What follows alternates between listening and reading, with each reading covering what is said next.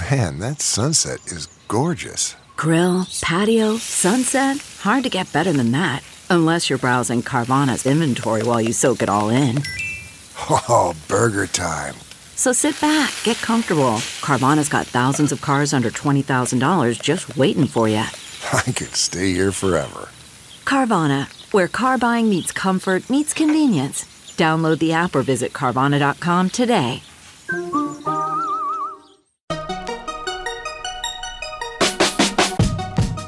Welcome to the Tech Meme Ride Home for Monday, November 9th, 2020. I'm Brian McCullough. Today, Apple is not happy with a key parts supplier.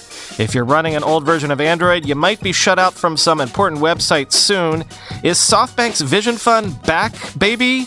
Is the Raspberry Pi 400 any good to use? And what can Silicon Valley expect from a Biden administration? Here's what you missed today in the world of tech. Apple has suspended working with a key strategic supplier, Pegatron, after discovering violations of labor rules relating to a student worker program, quoting Bloomberg. The Cupertino, California-based technology giant said it discovered several weeks ago that the Taiwanese manufacturer misclassified student workers and allowed some to work nights and overtime in violation of Apple's supplier code of conduct. Employees then, quote, went to extraordinary lengths, end quote, to cover up the violations. It's since placed its partner on probation until corrective action is completed, the U.S. company said in a statement. Pegatron is one of just a handful of partners Apple relies on globally to assemble marquee products such as the iPhone. Like larger rival Foxconn or Hanhai Precision Industry, the Taiwanese company is an integral part of Apple's global supply chain, which has been the target of criticism by labor activists over the years. Quote, Pegatron's current iPhone business should not be affected. However, it is likely that Pegatron will lose some orders for Apple's new handsets next year to Luxshare, which is poised to become a new iPhone assembler in 2021, GF Securities analyst Jeff Pu said, end quote. Like me, you might have woken up to the news that Pfizer's COVID-19 vaccine candidate has, at least in early data, suggested it might be 90% effective at preventing infection, which is more than a lot of people were expecting. Better than they were expecting. So certainly good news. That sent stocks ripping across the board this morning. I think I saw that, for example, the AMC movie theater chain was up 75% in early trading, and the various cruise lines and airlines were up like 20 or 30%. But are the good times over for our good in COVID times companies? Shares of tech companies we've discussed endlessly over these last 6 months were falling this morning. Zoom was down 15% pre-market. Netflix and even Amazon were down in the 3 to 5% range, quoting Bloomberg.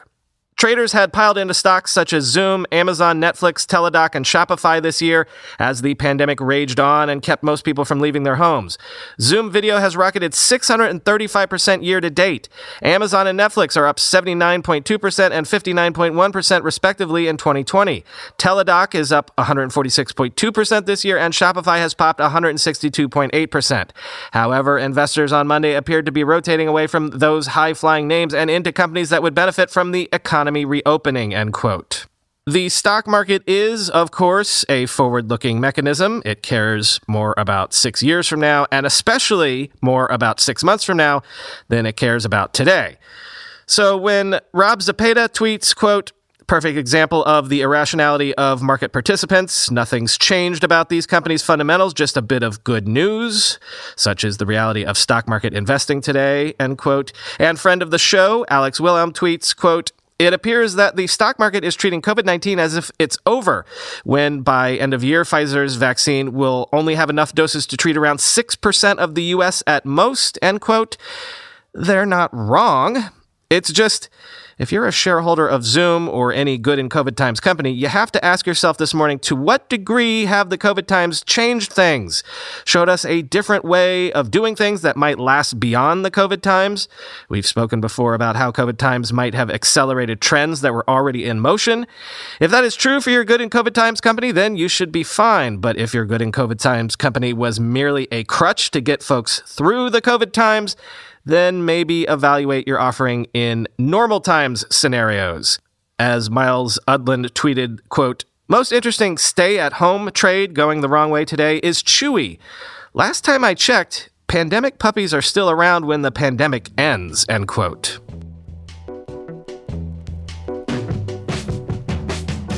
Let's Encrypt is warning that phones running Android 7.1 or older won't be able to connect to many secure websites beginning in 2021, as those sites will no longer trust the root certificate, quoting Android Police. Let's Encrypt is one of the world's leading certificate authorities, and the group's certificates are used by approximately 30% of all web domains. When the group was first founded, it applied for its own ISRG Root X1 root certificate to be included in all browsers and operating systems. All certificates to date have also been cross-signed with IdenTrust's DST Root X3 root, which has been in Windows, macOS, Android, and most other software platforms for years. Let's Encrypt's original partnership with IdenTrust expires on September 1st, 2021, and the group doesn't plan on entering another cross-signaling agreement. This means that all browsers and operating systems without Let's Encrypt's root certificate will no longer work with sites and services using the group's certificates. The announcement pointed out that devices running Android 7.1 or lower is among the affected group. Even though the agreement doesn't end until September of next year, Let's Encrypt will stop cross-signing by default starting on January 11th, 2021. The option will still exist for sites and services to continue generating cross-sign certificates, but only until September.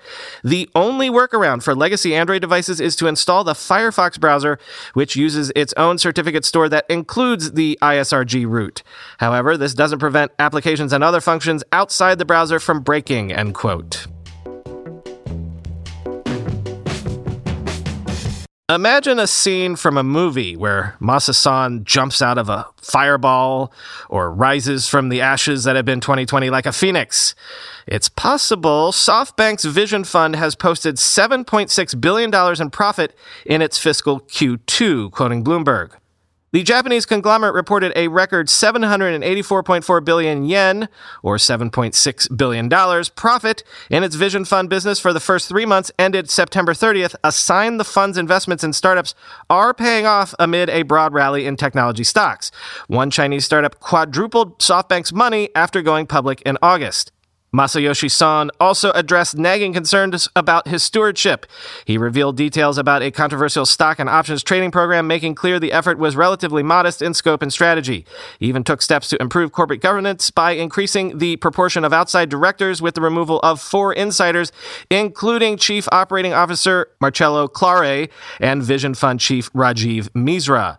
Masa, myself, should be the most supervised, Son joked in a question and answer session after the results. More external directors mean better governance. The Japanese billionaire took the stage at a briefing in Tokyo to explain how the company he founded 4 decades ago is coming back from record losses in the last fiscal year. The Vision Fund unit's highest ever profit came as a global surge in technology shares lifted the value of stakes in public firms like Uber and improved the prospects for startups in its portfolio. Quote, the Vision Fund's performance was very encouraging, Bloomberg Intelligence senior analyst Anthea Lay said. They have pulled off a U-turn, end quote. The standout success for the quarter was a little-known Chinese startup called KE Holdings. It runs an online property platform called BK, and its shares have surged since an initial public offering in August, handing SoftBank an unrealized gain of $5.1 billion on the investment for the quarter. In his presentation, Son said his original $1.35 billion investment is now worth $7.9 billion because shares have kept surging since the end of September. Still, he said that after WeWork, another real estate bet that lost him billions, BK, quote, wasn't very popular at first, end quote.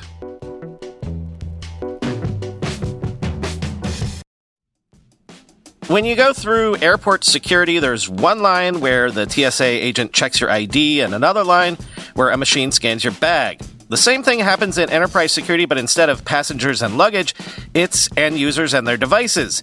These days, most companies are pretty good at the first part of the equation where they check user identity, but user devices can roll right through authentication without getting inspected at all. In fact, 47% of companies allow unmanaged, untrusted devices to access their data. That means an employee can log in from a laptop that has its firewall turned off and hasn't been updated in 6 months, or worse, that laptop might belong to a bad actor using employee credentials. Kolide, finally solves the device trust problem. Kolide ensures that no device can log into your Okta-protected apps unless it passes your security checks. Plus, you can use Kolide on devices without MDM, like your Linux fleet, contractor devices, and every BYOD phone and laptop in your company. Visit kolide.com/ride to watch a demo and see how it all works. That's KOLIDE.com/ride, kolide.com/ride.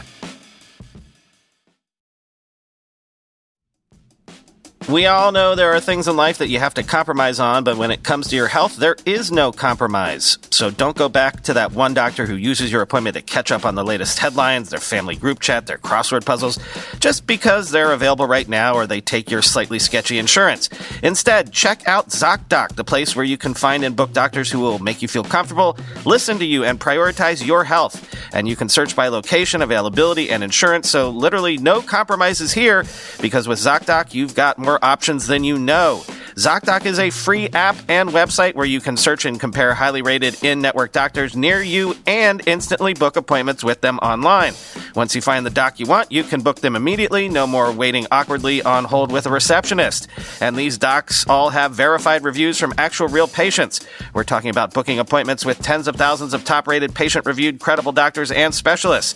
I have personally used ZocDoc to find a podiatrist when I needed one for the first time ever in my life. Go to ZocDoc.com/TechMeme and download the ZocDoc app for free. Then find and book a top-rated doctor today. That's ZocDoc.com/TechMeme. ZocDoc.com/TechMeme. Because I find it such an interesting device, I thought I'd share another review, not of a flagship phone or laptop this time or anything like that, but of the Raspberry Pi 400. Jim Salter at Ars Technica says, the 400 is a functional $100 desktop PC running either the Raspberry Pi OS or Ubuntu Desktop, but that the integrated keyboard is narrow, and I had not heard this before. The lack of a 3.5mm headphone jack is unfortunate. Quote, unboxed and plugged in, the Pi 400 is functional, but not particularly lovely. On the plus side, the integrated keyboard means fewer cables to deal with. Unfortunately, the remaining cables are unusually likely to snarl and look a bit feral. They are both stiffer and shorter than I'd prefer in an ideal world, making it difficult to impossible to end up with a setup that doesn't look like a rat's nest. The red cable for the mouse clashes pretty violently with the off-white cables for USB-C power and micro HDMI out, which doesn't help any. That said, it's important to remember that the entire kit retails for $100. Within the limits of the Pi 400's very generous price, it's not really fair to complain too hard about a few aesthetic gaffes here and there. Consumers with a few extra dollars to spend might want to consider replacing the Pi 400's mouse with something a bit more functional, though, and a full-size keyboard might not be a bad idea while you're at it. The integrated keyboard is functional, but noticeably narrower than a standard keyboard. I'm not generally sensitive to variations in keyboard layout due to a long career involving other people's computers in large numbers, but I was plagued with constant mistyping problems the entire time I tested the Pi 400. It's also worth noting that while the Pi 400 supports dual displays, it does so with micro HDMI ports, not full-sized ones, and it ships with a single cable. You'll need an extra cable if you want to use your Pi 400 with dual displays, and since it ships with a micro HDMI to HDMI cable, not an adapter, things will get complicated if you want to use it with portable LED displays that have off-size ports themselves. Finally, there's no 3.5mm audio jack on the Pi. If you've got it hooked to a television or monitor with speakers, it can deliver audio over HDMI. Otherwise, you'll need a supported USB audio device. I tested with an inexpensive USB gaming headset, which worked fine, end quote. What was his conclusion? Quote, it is functional, especially when using Raspberry Pi OS rather than Ubuntu, with hardware offload capability for video playback, alleviating the worst of the problems a typical user might otherwise have with the underpowered system. I can imagine getting the majority of my work done on a Pi 400 if I needed to, even if I wouldn't particularly want to. And it doesn't cost as much as a cheap laptop or even a Chromebook. You'd be hard-pressed to find a current model low-end Chromebook for 3 times the asking price for an entire Pi 400 kit, let alone the standalone device. Although I didn't review that part of the device, it's also important to note that the Pi 400 is still a Pi in the good ways, not just the inconvenient ways. While the integrated keyboard and largest chassis might not lend themselves as well to the typical maker projects that a standard Pi's smaller, blockier form factor, there is still a 40-pin GPIO header, and it still can do all the things it would on a normal Pi. I suspect that many school children will be introduced to desktop computing early on the Pi 400, and the more technically fascinated kids will likely use it as both a gadget and PC, with the GPIO header making it possible to play around with hats and gadgets for one-off, just-for-fun projects not too different in scope from the vintage 101 project kits I played and learned with as a child many years ago, end quote.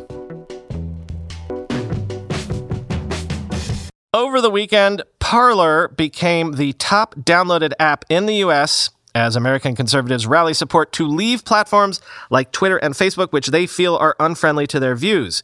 I believe we talked about this at one point on the listener call-in episode this weekend. I pointed out that for all the ways we have been polarized and exist in bubbles that don't overlap, one day down the road, we might marvel at the fact that for so very long, we were to a large degree all arguing in the same place on the same shared platforms. One could easily see a polarization of apps coming where discourse only happens in certain areas friendly to whatever side you identify with. In other words, could we be entering an era where there are red apps and blue apps? Quoting the Washington Examiner. The media and anti-Trump lunatics have awakened a sleeping giant. We gave a collective middle finger to the tech tyrants as Parler remains the #1 most downloaded app in the world. Thank you, end quote. That was conservative commentator Dan Bongino Sunday morning. Parler is in the top spot for most popular free apps on Apple as of Sunday morning, beating out TikTok and YouTube. Parler was founded in 2018 and has been lauded as a platform that protects free speech. Quote, Parler is an unbiased social media focused on real user experiences and engagement. Our content is moderated based off the FCC and the Supreme Court of the United States, which enables free expression without violence and a lack of censorship. Parler never shares your personal data, the platform's description reads. Bongino announced a partnership with Parler in June, taking an ownership stake in the company. I've decided it's time to fight back against the tech tyrants. I'm beyond fed up with the censorship and bias of Twitter and Facebook, and I'm not going to stand back and watch as they target us. As a result, I've taken an ownership stake in Parler, the hottest social media alternative in the market right now, Bongino said at the time. Fellow conservatives such as Mark Levin and Newt Gingrich have called on others to give up Facebook and Twitter and move to the platform, end quote. As I also said on the weekend episode, are we sure it should be pronounced Parler? Shouldn't it be parler, which means to speak or to talk in French? I'm going to quote from Wikipedia here. Parler is a microblogging service that is both a website and an app. The name was originally intended to be pronounced as in French, parler, but is often pronounced as the English word parlor, P-A-R-L-O-R, meaning a reception room or public space. Just saying, if it's a free speech platform, parler kind of works perfectly so long as you can handle it being a French word, I guess. And finally, briefly, if we're going to have a Biden administration for the next 4 years, over the weekend, Izzy Lapowski at Protocol took a stab at what that might mean for the tech industry. As president, Izzy thinks for sure Biden will overturn Trump's immigration executive orders, which Silicon Valley will like. She thinks a return of net neutrality is a near lock, but she thinks that the Democrats might not prioritize Section 230 reform, and Biden's approach to antitrust issues is unclear at best. Quote, throughout his campaign, the president-elect has neither hugged the industry close like Obama did, nor punched it in the nose like Trump has. Instead, he's held the industry at arm's length, making it hard to predict exactly what comes next. That's especially true given that Biden may well lead a divided Congress. It could be a similar situation for Chinese tech companies like TikTok, which President Trump has attempted to strong-arm into a sale in recent months, further souring relationships with China. Biden will enter office with an agenda that requires China's cooperation on everything from climate action to containing the COVID-19 pandemic, so he'll need to tread a fine line between diplomacy and confronting the range of ways that Chinese technology could pose a threat to Americans. Experts say that it's unlikely he'd go about addressing that threat in quite the same way as Trump did. Perhaps the biggest unknown for the tech industry heading into a Biden administration is his approach to antitrust issues. More specifically, will the president-elect make good on the progressive wing of the party's calls to break up big tech companies?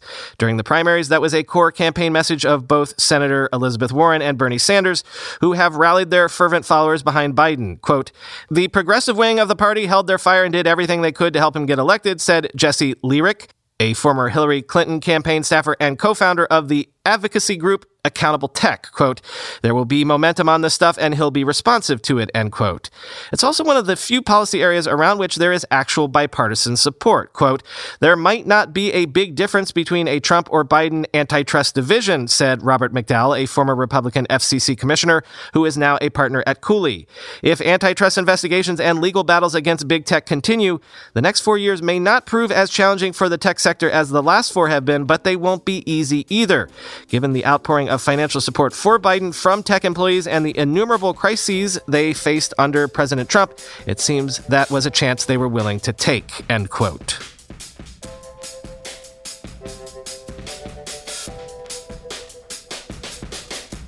Recorded a panel for Web Summit this morning. Web Summit should have been in Portugal this year, which would have been nice. Imagine being in Portugal right now. Well, given this morning's vaccine news, maybe next year, fingers crossed. Talk to you tomorrow.